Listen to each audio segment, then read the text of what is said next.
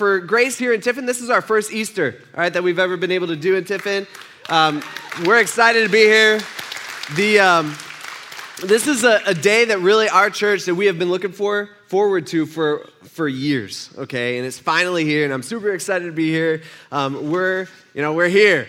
It's funny because our church, we have a few different campuses, and us campus pastors, we get together during the week, and we talk about kind of what we're talking about, what we are going to be talking about on Sunday. And some of the guys just like, hey, I don't know, what are we going to do for Easter? I'm like, what are we going to do for Easter? It's Easter. Like, it's the one Sunday out of the year that everybody comes to church knowing what you're going to talk about. It's like the Super Bowl for the church, This is easy. All you have to do is tell the story, and it's a good story, And so it's interesting. One thing that I love about the Easter story is that it actually points to an answer to a question that I think everybody in here should ask. And maybe it's a question you haven't asked for a long time. Maybe it's a question, you haven't asked since you were a kid in Sunday school or some other church growing up that your grandma took you to, once in a while, maybe. But you should really consider asking yourself this question, the question that Easter forces us to ask. And the question is this: what am I going to do with this Jesus guy? What am I going to do with him? All right, who was he? Why'd he come? What's the big deal about Jesus? This is actually what we've been talking about here at Grace for the last few weeks. By the way, if you're coming in this morning, you haven't been here for the last few weeks, or maybe this is your first time, we are so pumped that you're with us. We really do hope you enjoy our service and our music and the message. But just letting you know straight up, like up front, you're coming in at the end of the movie, but luckily for you, it's the best part of the movie. All right, so it's good, but we've been going through the story of Jesus' last week before his death and ultimately his resurrection. All right, it's the greatest week in history, and we started on Saturday, then Sunday, then Monday, then Tuesday, then Wednesday, then what happens on Thursday, and we realized that throughout the week everything kind of builds upon itself. It kind of builds up where the religious leaders of that day, all right, they just get more frustrated with Jesus. That at the end of the week, they just want to kill him. All right, they want him out of here. They're tired of him. People are believing in him. They're tired of what Jesus is saying. They're tired of what Jesus is doing, and they just want Jesus gone. All right, they want Jesus dead. And it's so interesting to me that Jesus came, right? And I say this all the time, but Jesus came as the ultimate religious leader, right? I mean, think about it. It's God in a human body, okay? Jesus came as the ultimate religious leader, but he did not gravitate towards religious people. Right? He didn't. Right? In fact, they constantly butt heads, and people who are nothing like Jesus actually liked Jesus, and Jesus, he liked them back. Right? That's the Jesus that we see throughout this story. And all this is taking place within the context of the city of Jerusalem 2,000 years ago. There's this festival that's going on. It's called the Passover, where hundreds of thousands of people from around the world would come and kind of descend on Jerusalem, and there they would celebrate this festival. And so Jerusalem, if you can picture this, Jerusalem's like packed, all right? They're packed full of people. They're packed like trying to go to Madison Street on a Friday night, all right? You can't get a table. You got to wait. Like this, everything about Jerusalem is like that. It's just packed full of people. And last week, we left off on Thursday night where Jesus and his disciples, they're eating dinner up in a second-story room, and something's bothering Jesus, and he's sitting there, and he just kind of lets it out. He just says, hey, one of you guys are going to betray me.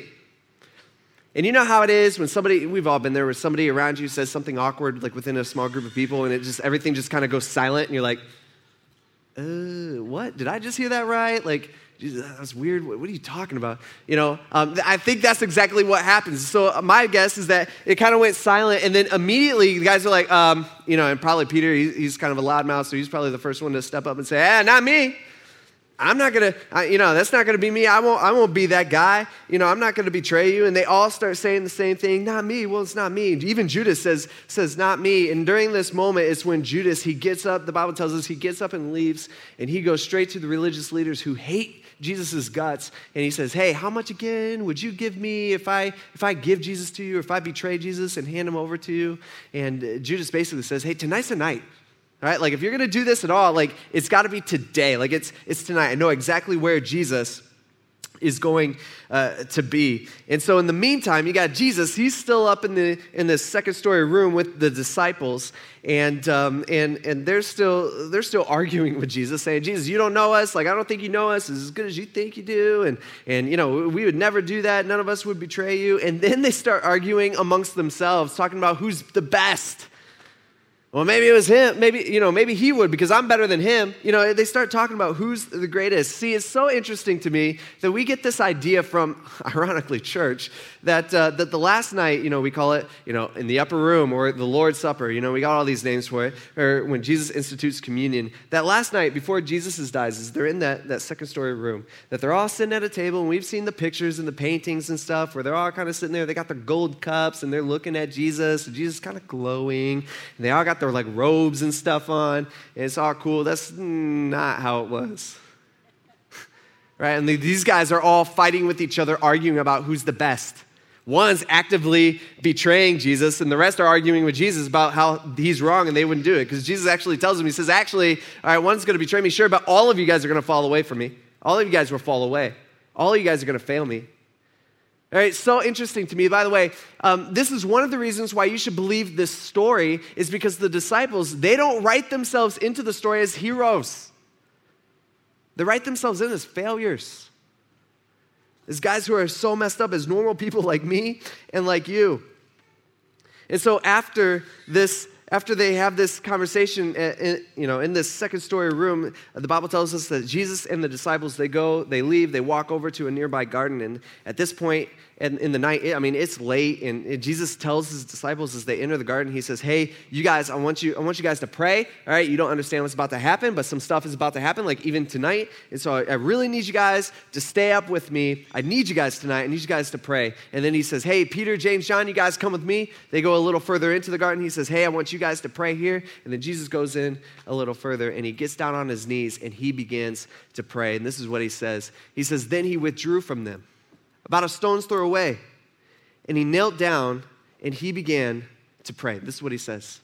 He says, "Father, if you are willing, please take this cup away from me." Now, what is he talking about here? He's talking about this cup of, what we find out later, this cup of wrath, right, that the Father is about to pour out on Jesus. He's saying, "Hey, please take this cup of wrath, take this cup away from me. Nevertheless," he says, "not my will be done, but yours."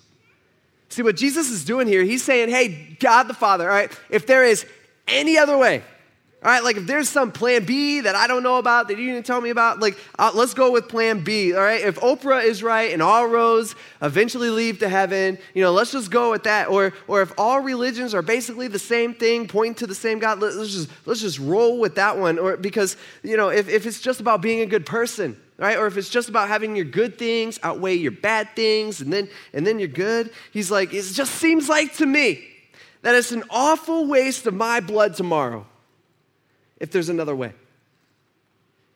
But not my will, your will be done." And he gets up.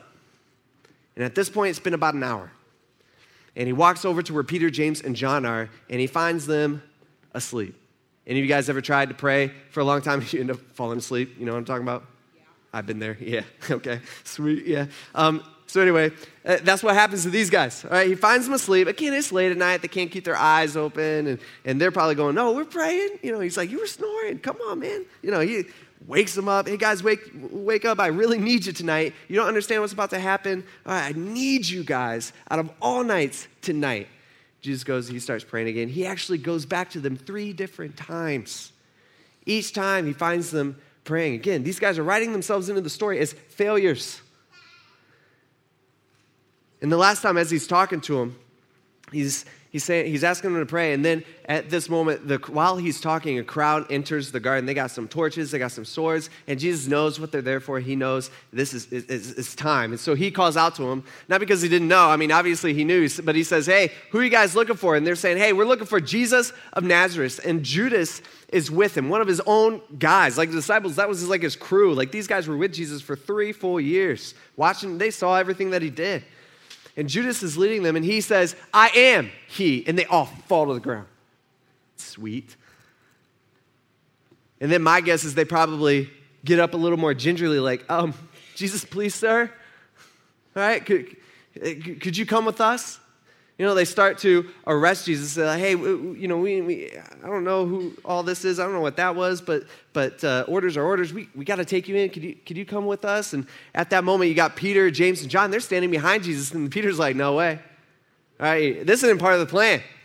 All right, you're not taking my Jesus. You're not taking Jesus away from me. See, what Peter's thinking is he's thinking that Jesus is the Messiah. Messiah is just a word that means Savior. Okay, he's thinking that Jesus is the Savior. And the Jewish people that in the Old Testament, God had promised the Jewish people that he would send them a Savior that wouldn't just be for them, but would be for the whole world.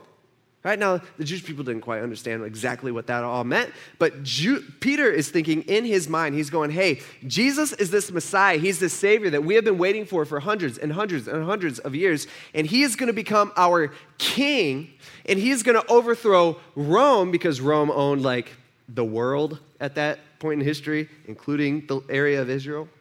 So that he's going to overthrow Rome, and we're going to be a nation again. And they hadn't been a nation for hundreds of years by themselves. They've been owned by other empires. And so they're like, hey, this is it. This isn't part of the plan. Jesus isn't supposed to be getting arrested. That has nothing to do with what's going on. And so Peter, he pulls out his sword, and he's like, it's time for the revolution. Here we go. And he starts going for people's heads. And he swings and he misses, he nicks a guy's head and he cuts off a guy's ear. And Jesus, he says, enough. Peter, put away the sword. And he bends down, he grabs this guy's bloody stub of an ear and he places it back on the guy's head. The guy's trying to arrest him. At that point, everybody in the crowd was just like, whoa, okay, you good? You could come with us if you want. Jesus goes with them. And Peter, James, and John, they take off running, all right? They leave. They abandon him, and they run away.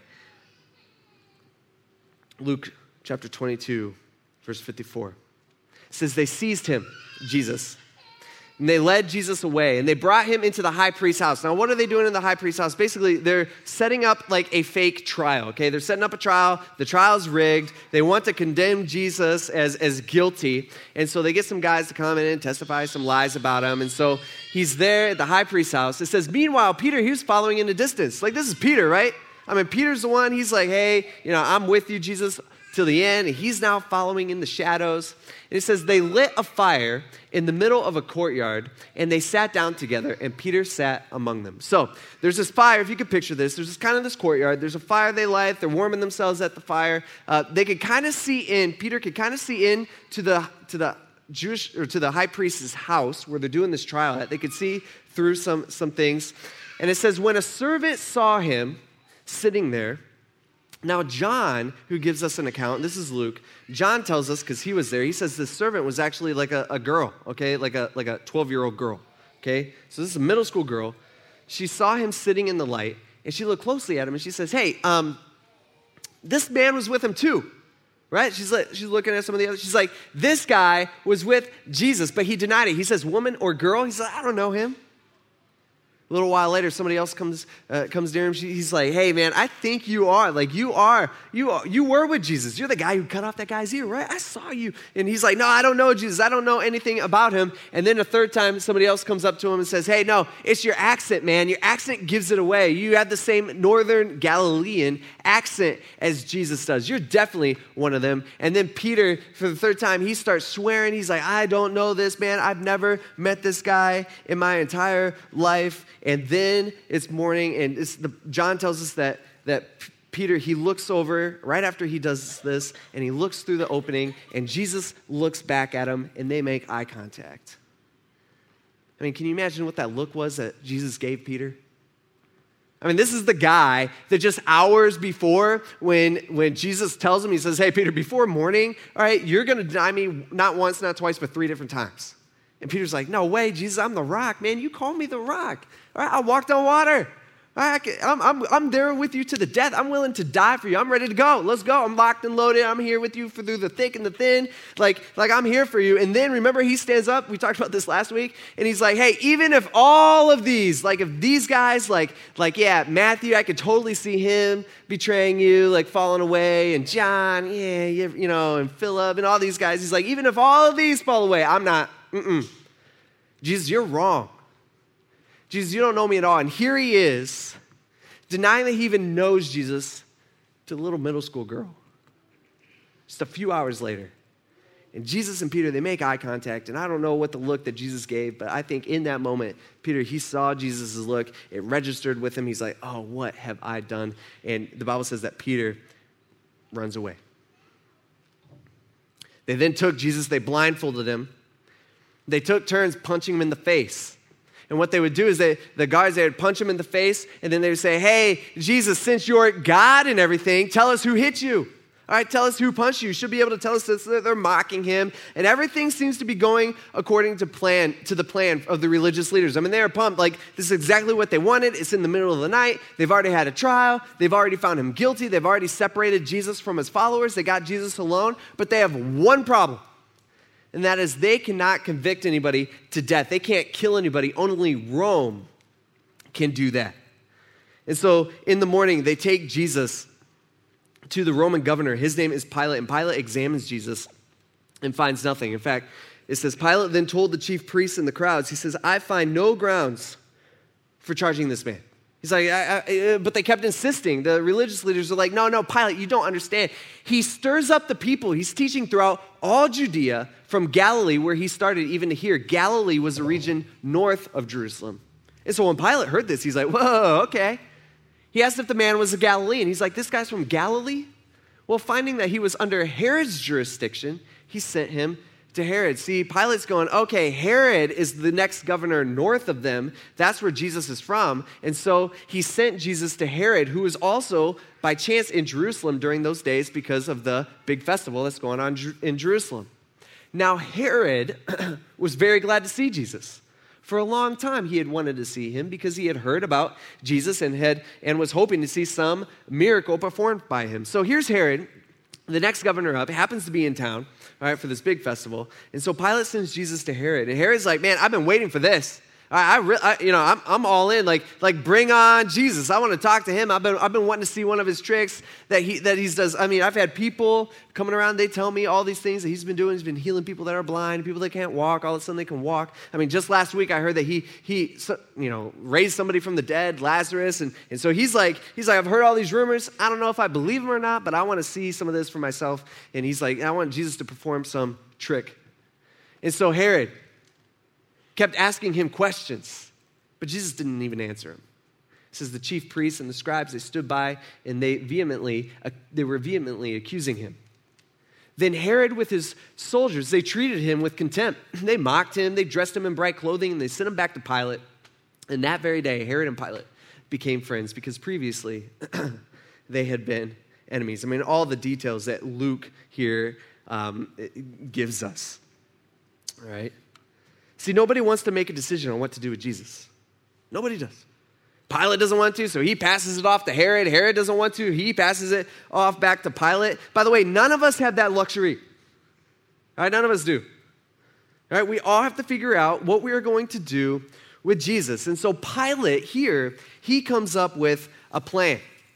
Right? During this festival that was going on, they actually had a tradition that Pilate would do, is he would release one of his Jewish prisoners back to the Jewish people as like a gift or whatever, And so he's like, hey, I'll do this. So he goes, and my guess is he probably goes and grabs the worst guy that he can find. It's this guy named Barabbas. Barabbas, we know, is a murderer. He had killed people. All right, he was a thief. He was just an all-around bad guy, right? He had done a bunch of stuff. And so Pilate goes and gets Barabbas. He's like, I'll pick you, Barabbas. You're the worst. All right, he goes, picks Barabbas, and then he holds Jesus on one side. He's like, all right, you know the tradition. All right, I'll give you guys back one of these, one of these prisoners that I have. And he said he's trying to give the crowd another chance. Right? He's saying, hey, Barabbas or Judas, which one do you want? He's also trying to get out of making the decision.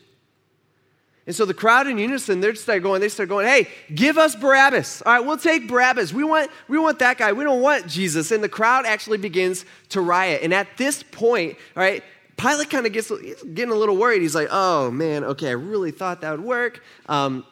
He starts kind of freaking out because he's like, he doesn't want to get in trouble with his superiors. And so he comes up with another plan. In verse 13, it says, Pilate called together the chief priests and the leaders and the people, and he said to them, he says, hey, here's the deal. You have brought me this man as one who misleads the people. But in fact, after examining him in your presence, I have found no grounds to charge this man with those things that you accuse him of. All right, that's a problem. He says, by the way, neither has Herod, because he sent him back to us. So clearly he has done nothing to deserve death, like what you want. So he's like, so therefore, I've come up with a plan. It's a good plan. You're going to love my plan. I'm all about my plan. You ready for my plan? He says, I will have him whipped, and then we'll release him. All right, so Pilate comes up with this plan. He's thinking, hey, if I have him whipped and beat within an inch of Jesus' life, the crowd's going to change their mind.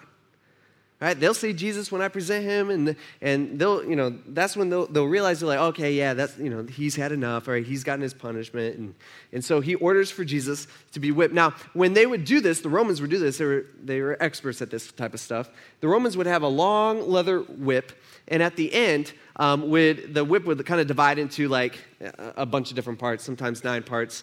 At the end of those, ends, at the end of the ends, right, they would tie pieces of bone and like pieces of glass too. Okay? So they took Jesus, they tied him to a post, they pulled off his shirt and his clothes, and then they start wailing on him. Over and over and over. And at first, it only just pulls the skin off Jesus's back, but then it starts ripping out chunks of flesh. I mean, this is exactly what happened. And Jesus's ribs, by the time they were done, were probably exposed. And the Bible actually tells us that Jesus was unrecognizable. He didn't even look like a person anymore once they were done with this. And they slapped him, and they beat him, they punched him, they mocked him. Actually, this is the moment where the Roman soldiers, they go and they create a crown of thorns, they place it on his head, and then they take the robe and they wrap that around him, and they start bowing down to Jesus, saying, oh, hail, King Jesus. Like, this is the king. What a great king you are. Look at you, King of the Jews. And after they're done, they take Jesus back to Pilate, and Pilate takes Jesus and he presents him to the crowd. Jesus has got his crown of thorns on. He's got his robe on him, and Pilate says he's all proud of himself. He's proud of his plan. He's like, here's the man, Jesus. And when the crowd sees him, in unison, they start saying stuff like, crucify him. Hey, Pilate, crucify that guy. He should be crucified. They start chanting, crucify him, crucify him, crucify him. By the way, this is the same crowd that a couple weeks ago here in church, we talked about how on Palm Sunday, so just a few days before for Jesus, that this was the same crowd that was welcoming Jesus in to Jerusalem with open arms, right? They're waving palm branches. They're singing Hosanna. They're like, welcome King Jesus. Right? All hail King Jesus. King Jesus is finally here. This is our Savior. This is our Messiah. But here they have completely changed their mind. And Pilate can't believe it. Pilate's just like, man, I really thought that would work. And so Pilate takes some water and he washes his hands in front of the crowd. And he says, you know what? You guys aren't, but I am innocent of this man's blood. And then he orders for Jesus to die on a cross. So the soldiers, they took Jesus, and they make him carry his own cross until he can't carry it anymore, right? Because he doesn't have enough strength left. And so they actually pull a guy out of the crowd. They make this guy carry Jesus' cross the rest of the way up the road. They take Jesus to a place right outside the city, but next to a very busy road. And again, there's hundreds of thousands of people that are coming into Jerusalem for this festival. So they want it to be public, and they want everybody to be able to know. And they take Jesus and they lay him down on this cross. And they begin to drive the nails through his wrists. And then they take his feet, they put them together, they start driving the nails through his feet, and he is nailed to these wooden beams, and they take that cross and they put it in the ground, and Jesus hung there.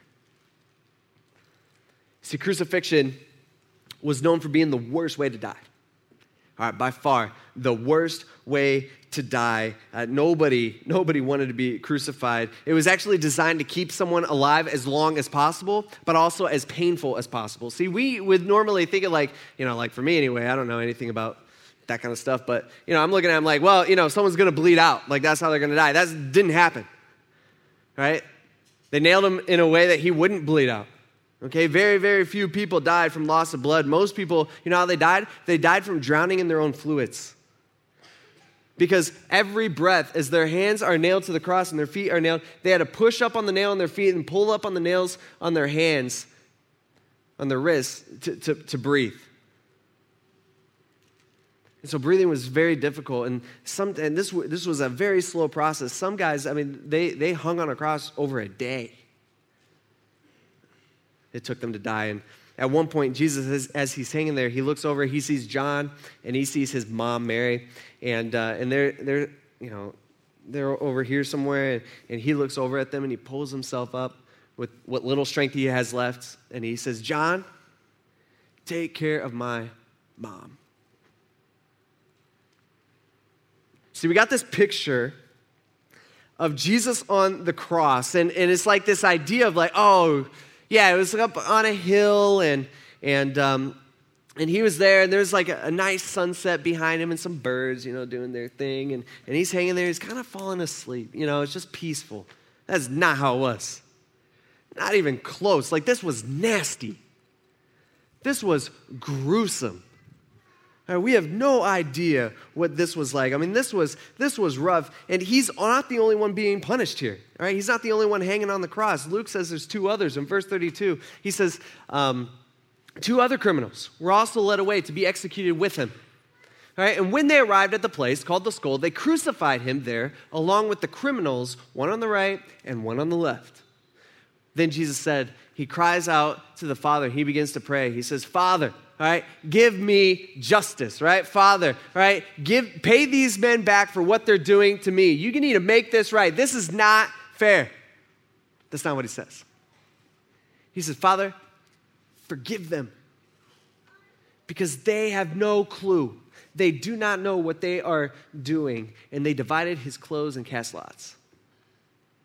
The people stood watching, and even the leaders were scoffing. They're making fun of Jesus. They're saying, hey, he saved others. Let him save himself. Like, if this is actually God's Messiah, like if this is actually the chosen one that we were promised in the Old Testament, then he should be able to save himself. And the soldiers, they also mocked him. They were saying, hey, they came offering sour wine and said, hey, if you are the king of the Jews, save yourself. Come on, man. And then an inscription was above him. And the inscription read, this is the king of the Jews. And really, Pilate does this. He has this sign put above Jesus. And he does this as like a jab, all right, not only to the religious leaders, but a jab to Jesus himself. And he's really mocking both of them. And he has it written in 3 different languages. It's just in case anybody who's walking by, for the festival, there's people from all over the world. Everybody knows exactly why this guy's dying, that he claimed to be the king of the Jews. And actually, the religious leaders, they go to Pilate, and they're like, hey, you need to take that sign down. He's not our king. We have nothing to do with this Jesus guy. And Pilate says, nah, it stays. Then one of the criminals, hang in there. He began to yell insults at Jesus. And he's saying, aren't you the Messiah? Save yourself and us. See, everyone has to figure out what they're going to do with Jesus. Even the guys who are hanging there dying with Jesus right next to him. See, this guy, he comes to God on his own terms. Basically, his idea is, hey, if you are a real God, or God, if you are who you say you are, then why don't you fix this situation for yourself? And why don't you fix this situation for me? Fix it. Prove it to me. Show me. See, this weekend is Easter weekend, and we have a bunch of people at church this weekend. I'm not talking about here. I'm really talking about a bunch of people all around the world where you only come to God on your own terms.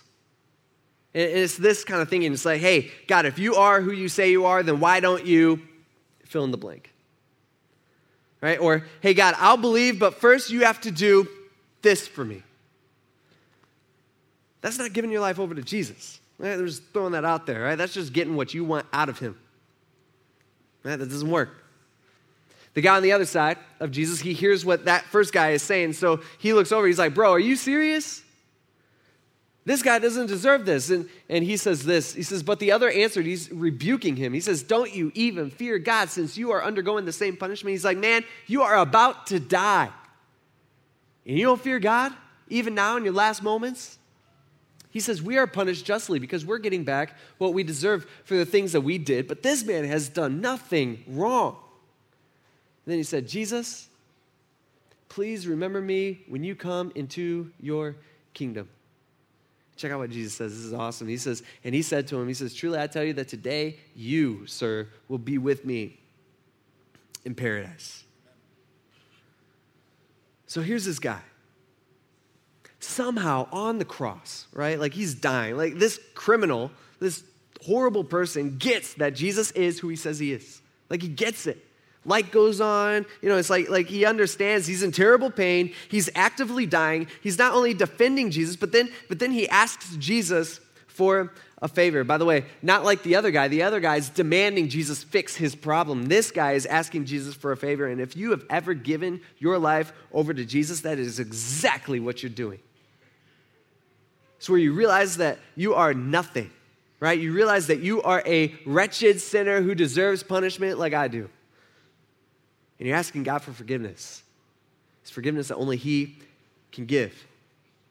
And by the way, notice what Jesus doesn't say, right? He doesn't say, hey, sir, but you got some stuff to work on, all right? You go work on some stuff. You get everything right in your life. You go to church next Sunday. You stop drinking. That's probably good. You get baptized, right? Then I'll save you. Then you'll be good.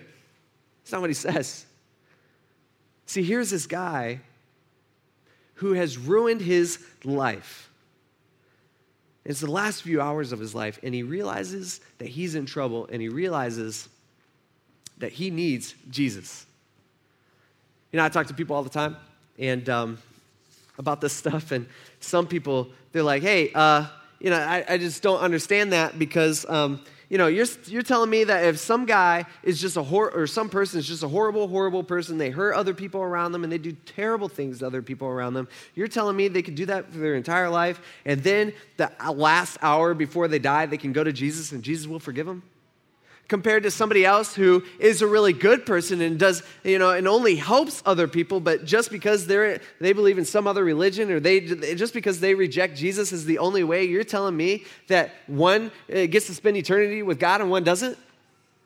That doesn't sound very fair. Listen, man, you don't want fair. All right, fair is not it's not a biblical value that we see. All right, I'm a dad with 3 kids. And it's funny, you do something, parents, you probably understand how this goes. You do something nice, or, you get something for one of your kids, or do something for one of your kids, and the other kid's like, hey, what about me? Right? Yeah. Yeah, it's like, what about me? That's not fair. I want to go, or I want one of those. I'm like, hey, you don't want fair, right? You know what's fair? Let's divide the mortgage up 5 ways. That's what's fair. You know what I'm talking about? Yeah. Or how about whoever paid for the TV gets to watch the TV, right? See, they don't really want fair. None of us really want fair. You don't want fair. The Bible says, by the way, you know what's fair? For every single person in this room, including myself, this says the wages of your sin, if you've only sinned once, is death. That's what Jesus is experiencing. It's eternal separation from God forever after we die. That's what's fair. That's what's right. And so we got this man on the cross. He gets it. He's like, man, this isn't fair. All I could do is ask God for a favor to save me because I am messed up. Now notice what this guy doesn't say, right? He doesn't say, hey, well, a lot of people, think it's like, hey, Jesus, from now on, I promise I will. He doesn't say that either. He's got nothing to give. He doesn't produce this list of good stuff like some of us think we need to produce. Like, hey, look at all this good stuff, God, that I've done. Like, why will God allow me to go to heaven? Well, look at my list of stuff. Pretty good, huh? Pretty good. I'm kind of impressed with it myself. This guy doesn't do that. God's not interested in our good stuff or stuff that we think is good. All this guy has is all of himself. And that's, by the way, the only thing that Jesus is at all interested in. See, Jesus is not interested in your good stuff. He only wants all of you. That's why he's doing this. Luke tells us that from noon until about 3. We don't know when Jesus started hanging there. But from noon until 3, the sky goes dark. Right? And Jesus is hanging there. And at around 3, Jesus pulls himself up one last time. And maybe he yells out, maybe he whispers. We don't know. But he says, "It is finished. And he died. When he died, there was an earthquake, Luke tells us, and when this happens, the soldiers freak out. Like he says that, earthquake happens, the soldiers, they start to freak out. Then they say things like, hey, truly this guy was the Son of God. Like this guy had to have been gotten and John tells us that because he was there, he's saying, hey, the crowds, they actually went home after seeing this and seeing how Jesus died, and they're beating their chests saying, what have we done?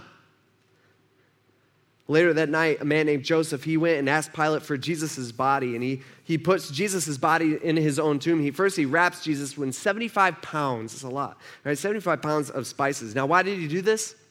Because he thought Jesus would do what all dead people do, which is stay dead. Let's pause right there in that moment real quick. Just think about this. From Friday night, you got all day Saturday, you got Sunday morning. Pause at that moment of history. What do we have? Right, we got a dead Jesus, we got a corrupt religious system, we got a heartless empire, right? We got a relieved Roman governor who cannot wait to get out of Jerusalem after this festival is over and go back to his coastal home. You got a group of sad Jesus followers who have no Messiah, they have no hope because when Jesus died, their hope died with them. You got the first Easter Sunday, nobody's dressed up, there's no Easter egg hunting, there's no chocolate bunnies, there's no Peeps. I don't know anybody who likes Peeps anyway, but so that's probably a good thing that there were no Peeps. The disciples are hiding, right? Everyone thought the story was over. They got nothing. No hope. It's done. It's finished. Jesus is dead. But then something happened. This is the greatest thing ever in the history of the world. Luke tells us that on the first day of the week, very early in the morning, they came to the tomb bringing the spices that they had prepared. Now, this is a group of women who are Jesus followers, and they're going to the tomb. By the way, they're not there to see Jesus rise from the dead. They're not there going, okay, places everybody, let's all gather around the tomb. Remember what he told us? He taught us that he was going to rise again on the third day, and this is sweet. Okay, here we go. I want to see this. Cue the birds, cue the stone rolling away, cue the sun. Jesus is right. They're not there for that. They're there with the spices that they prepared. Why? Because they're there to take care of Jesus' dead body. They believe that Jesus, right, is, he's going to do what all dead people do. He's going to stay dead. And so they get there, they realize that he's not there. They found the stone rolled away from the tomb, and they went in, but they did not find the body of the Lord Jesus. So these women, they run back to where the disciples are hiding, and they tell the disciples exactly everything that had happened. And actually what they tell them is they say, hey, somebody has stolen the body. They don't say he resurrected, he rose again from the dead. They don't say that. They say, no, somebody stole the body. It says, but these words seemed like nonsense to the disciples, and they did not believe the women. It says, but Peter, however, he got up and he ran to the tomb. Now, John tells us in his account, he says, by the way, it was John and Peter, and John actually tells us only in his account that he actually beat Peter to the tomb when they ran there. Don't know what that's all about, but that's what happens. So John gets there. Peter comes huffing and puffing behind him. And when he stooped in to look in, he saw only the linen cloths. And so he went away amazed at what had happened. John tells us this was the moment that for both John and Peter, they actually believed. They finally believe. Later on, Jesus, he actually shows up to them. All right, he talks with them, he eats with them, he spends time with them. We're actually going to talk about that next week and kind of finish off the story. And then he goes and he appears to 500 people at once. Right? It's so crazy because it wasn't the miracles that convinced people. It wasn't all these miracles that Jesus did to show them all these signs. It wasn't that. It was the resurrection that convinced people that Jesus was who he said he was, that he was actually God. See, Christianity is not built on a faith of just, hey, just believe and you're good and believe in this fairy tale or whatever. No, this is built on historical events of the crucifixion and the resurrection, and it's told to us by eyewitnesses. That's why we believe. And I get that there's people in here that you're just going, man, I don't know, man. I don't know if I can buy the whole thing. But here's the deal. No one can deny that 2,000 years ago, something happened with Jesus. Something happened that changed the world, all right? The whole world changed 2,000 years ago. I mean, something happened, all right? And if you don't know what it is, then my question to you would be like, if that's not it, then what was it? Like, give me a better answer. I'm all ears. I'm all into it. See, everyone has to answer the question, what am I going to do with this Jesus guy? The religious leaders, Pilate, Herod, both men on the cross, the disciples, they all had to answer it. And so do you. And so do me. By the way, trying to get out of it, choosing not to answer, that is an answer. Right? You're answering. You're rejecting him. See, it doesn't matter who you are. It doesn't matter what you've done. Jesus is not looking at you now going, man, 2,000 years ago, this looked like such a great plan, but now that I look at this dude here, shoot, I don't know.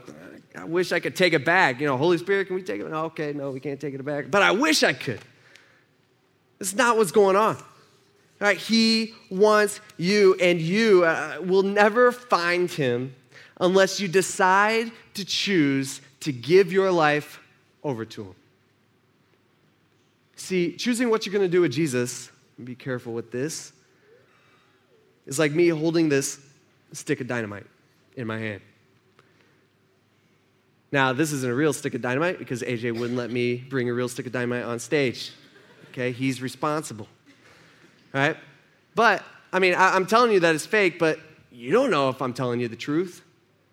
You can take my word for it, sure. It looks real, it feels real, it's the right size.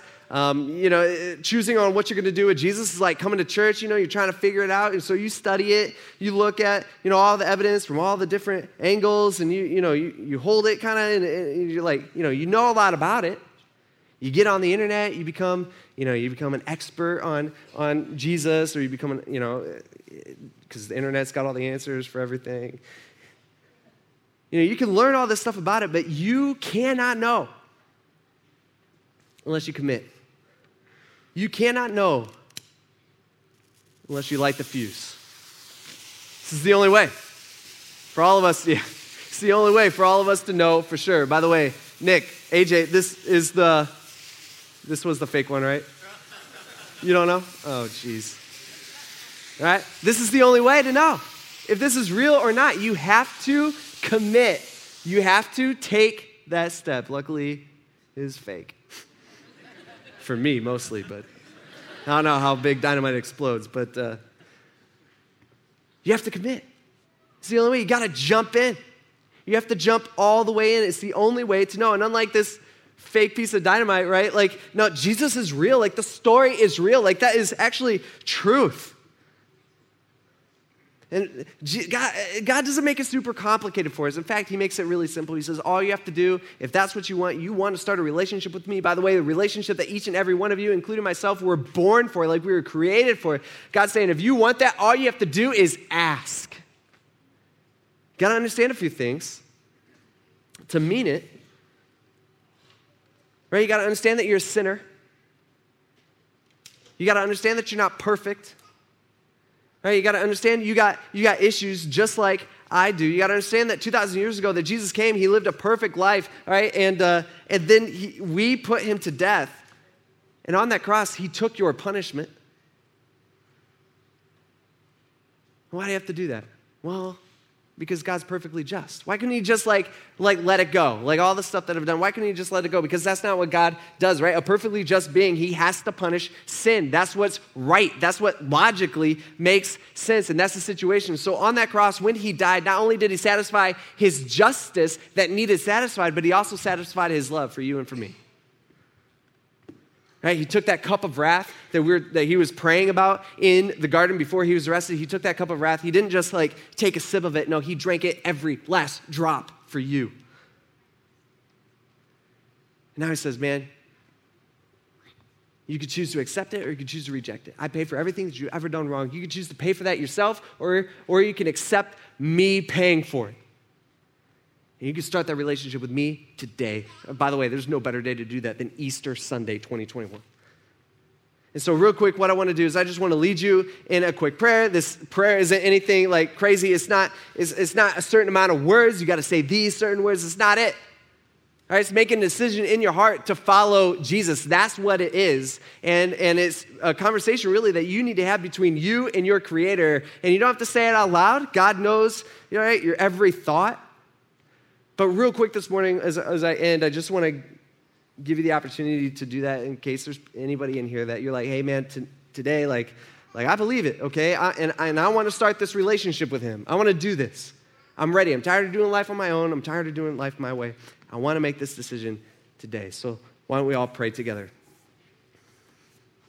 If you don't know that you know that you know that you know that you know that you have a real, true relationship with Jesus, don't fool yourself.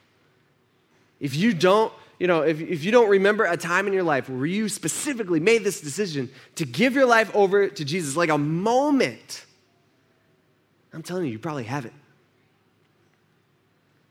I invite you to pray something like this. Dear God, God, I am messed up. I am a sinner. I am so screwed up, God, and I need you. I need you. I needed what you did for me 2,000 years ago on that cross. I needed that payment. You took that payment from me, and I believe that you did that, God, and I want you in my life.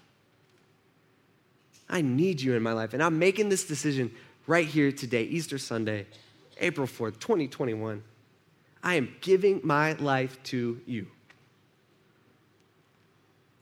And I want to thank you for going through all of that for me. In Jesus' name, amen. Let's all pray together real quick as we wrap up. God, we thank you for this day. We thank you for us as Grace Church being able to be here on Easter. Man, we've been looking forward to this for so long, and Lord, we thank you for that. We thank you for our church family that we have here. Lord, we ask that there is anybody in this room who does not know you, that they would come and they would make that decision to follow you today, because none of us is guaranteed tomorrow. And time is such a gift. God, we thank you for this place. And ultimately, we thank you for what you did on that cross for each and every one of us 2 years ago, or 2,000 years ago. In Jesus' name, amen.